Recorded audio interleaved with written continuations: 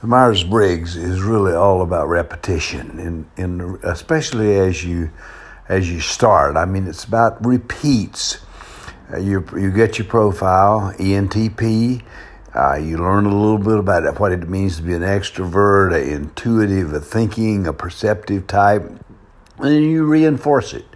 It's reinforced again. Most people, as I'm sure I probably previously said, take the Myers-Briggs and say, "Oh, gee, this is really great. This is really good. I think I can use this." They open their desk drawer. They take their Myers-Briggs, they put it in there, close the desk drawer, and they don't think about it anymore. A few of us get really hooked on it because you realize that suddenly here is something that's very useful to you. Whether or not it's you feel way out or left out or whatever, oftentimes just knowing your personality can make a lot of difference. And it doesn't mean that you're locked in concrete. What it really means is that you have some more insight into who you are, the individual differences, what makes you different.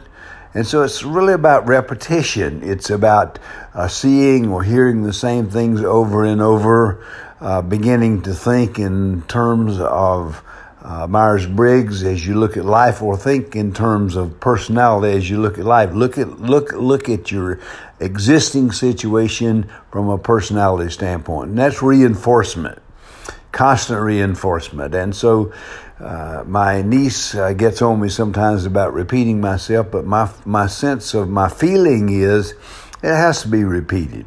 I mean, you just don't hear it one time and, okay, so I'm an extrovert. What does that mean? Well, that means I move toward people and people move toward me. I'm an intuitive, which means fairly creative and innovative. I'm a thinker in my head a lot, and my lifestyle is perceptive.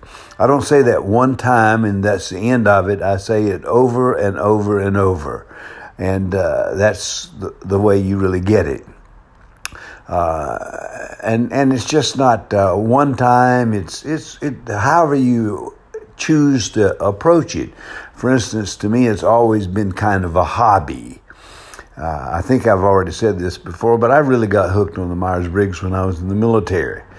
You know, you're in the military, and you're in especially as you gain rank, you're in a kind of a bureaucratic situation, and you have to deal with a lot of stuff, and you can get all excited about it, or you can look at it from a personality standpoint. Why is so-and-so such an asshole? Well, hey, listen, his profile just happens to be such that sometimes that's the case.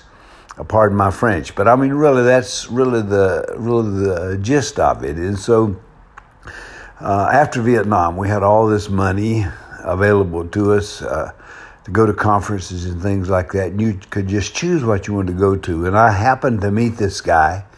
And so he was telling me he's running a conference on the Myers-Briggs type indicator, which is a personality instrument. And he thinks it could be helpful when I get out of the Army or whatever. And so I didn't have anything else to do. So I went to Chicago and went to this conference.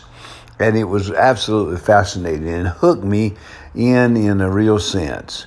All of a sudden, all this stuff about my own life I couldn't explain. I was always in some sort of jam in the Army, and actually hold the distinction of being fired 4 times in my 29-year career. So that's no small thing.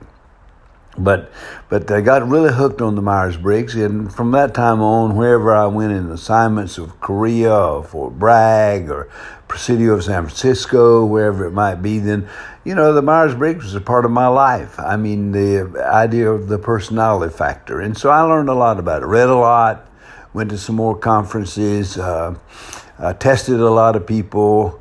And especially when I was in the 82nd Airborne, I tested 1,500 soldiers at least.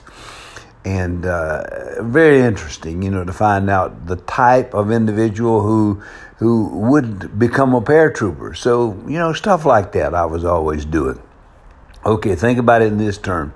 Reinforce, reinforce, reinforce. Out here.